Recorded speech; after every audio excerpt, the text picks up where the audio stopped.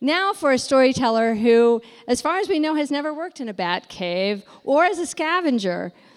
However, she has worked many jobs. Kathleen Kirk has had many jobs to support her life in the arts, and lots of them were in libraries, not in bat caves.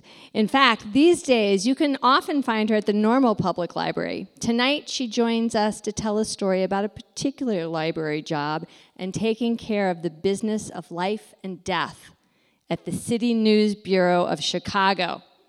Kathleen Kirk. I don't want no dead-end job. I don't want to be no number. I don't want no dead-end job. I don't want to be no number.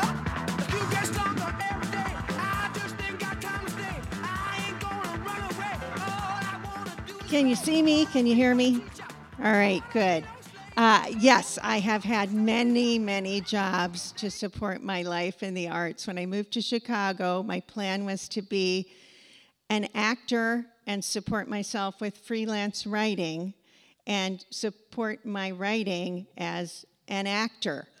I think I may have been doomed to failure there, but it kind of worked. For the first year, I was doing some paid freelance writing, and that was wonderful. But after that, I had to get wage-earning jobs. My two role models for my original plan were Emily Dickinson. I love her, an immortal poet, but she stayed home all her life, and other people paid her bills. And William Shakespeare, another immortal poet who did act in plays, his own. So, I kind of thought I could do it, but then I had to work.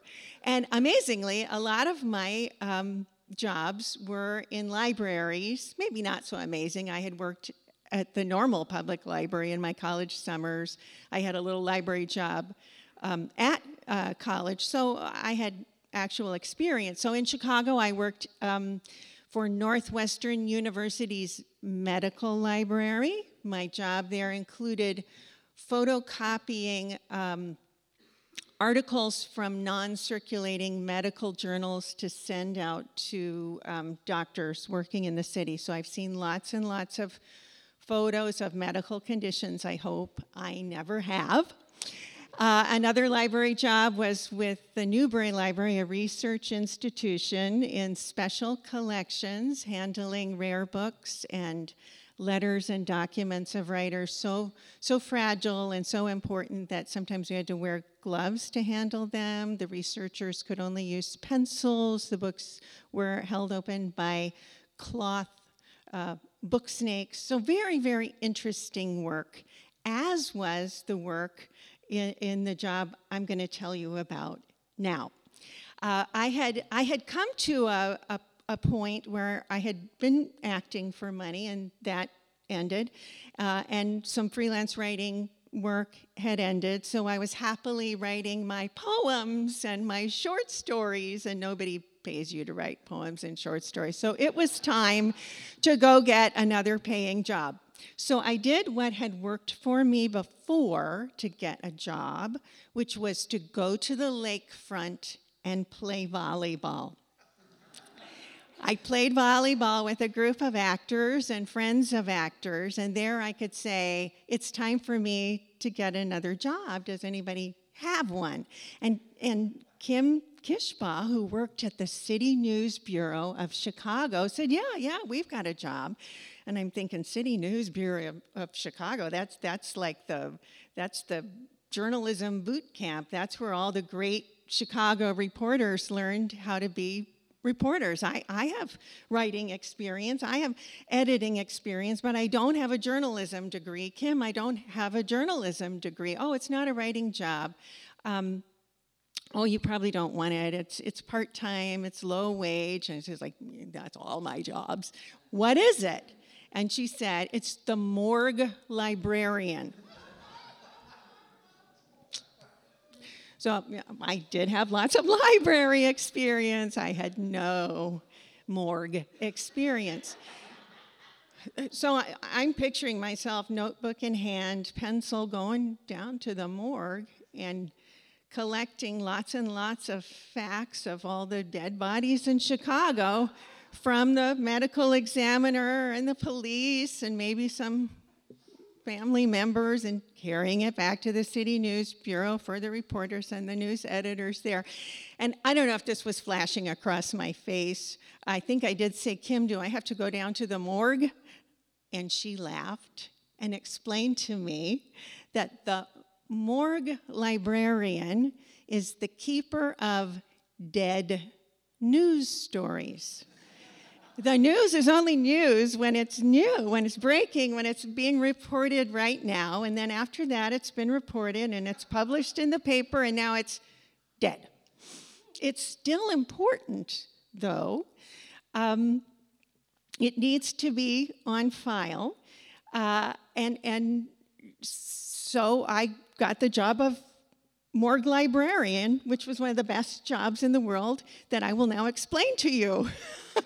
My job was to read the paper really, really closely, the two major papers, the Chicago Tribune and the Chicago Sun-Times. And those two papers owned the City News Bureau, which sent news to them and to all the radio, TV, and other print news outlets in the city that subscribed to it.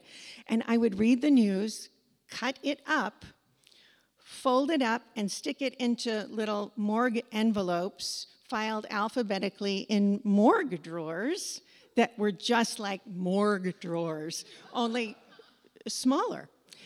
And then all of that news that's already been reported is on file for when the reporters call me up for background details for the news stories that they're writing now. When did this guy last get arrested? I go and find out. What did he say in court last year? And now he's up for this. I go and pull out the news story and tell them. They were doing the necessary fact-checking, which was huge at City News Bureau. All of the young reporters are being trained that nothing that you call a fact is really a fact unless it's confirmed by two independent sources. On the wall at the City News Bureau of Chicago is a big banner that says something that one of the legendary news editors of the past said while trying to tell young reporters, you have to double check everything. It says, if your mother says she loves you, check it out.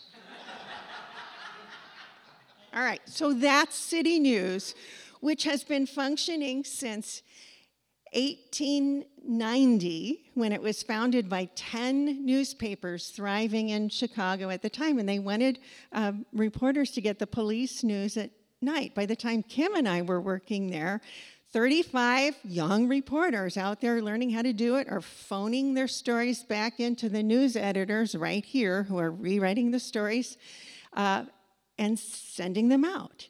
It was a great place to work. I loved it so much. I was so well informed during that time. So all through the summer and on into the fall, I'm loving my work. Then one day I have to go in and talk to Joe Riley, the big boss. I have some news. I say, when I come back from the little Christmas break, I'm going to be pregnant and married. Congratulations, he says. And my baby is due in June. And would it be all right? I'd like to take off 3 months. This is a part-time job. There's no paid maternity leave. But I love this job, and I want it to be there when I come back. Could I take off 3 months, bond with my baby, find somebody to replace me? I'll find the person, and then I'll come back. And he said, yes. Usually people don't offer to find their replacement, but I wanted this job to be there. So I found a college graduate who wanted a summer job. She was going off to graduate school in the fall. She loved the job just like me. End of the summer, August 31st, in fact, because I double-checked this. So my facts would be correct. I was going to start on Monday. This is a Friday, so I go down to City News to show them all my baby. Public transportation, sling. I introduce baby Hudson to everybody. They're happy to see him. I go in and talk to Joe, and I say, Joe, my baby pretty much just, sleeps and eats and sits in this little bucket. And Joe, could I bring my baby to work? I'm breastfeeding. There won't be any bottles or anything like that. I've got everything that I need. He's a very wise man, good guy. He says, yeah, we'll try it. So on Monday, I brought my baby to work. I set him in his little bucket, and he watched me read the paper and cut out the stories and fold them up and file them in the morgue drawers. He watched me answer the phone and tell the reporters the facts they needed to know. When it was time to nurse, I could just swivel my chair that way over into I could feed him, I could burp him, I could change him while wild, frantic news is going on there and the PR service is working over there. It was wonderful. And what happened was, when the news editors would get a story done, they're yelling at the reporters, I need this, I need that. They finally get it all done. They send it out.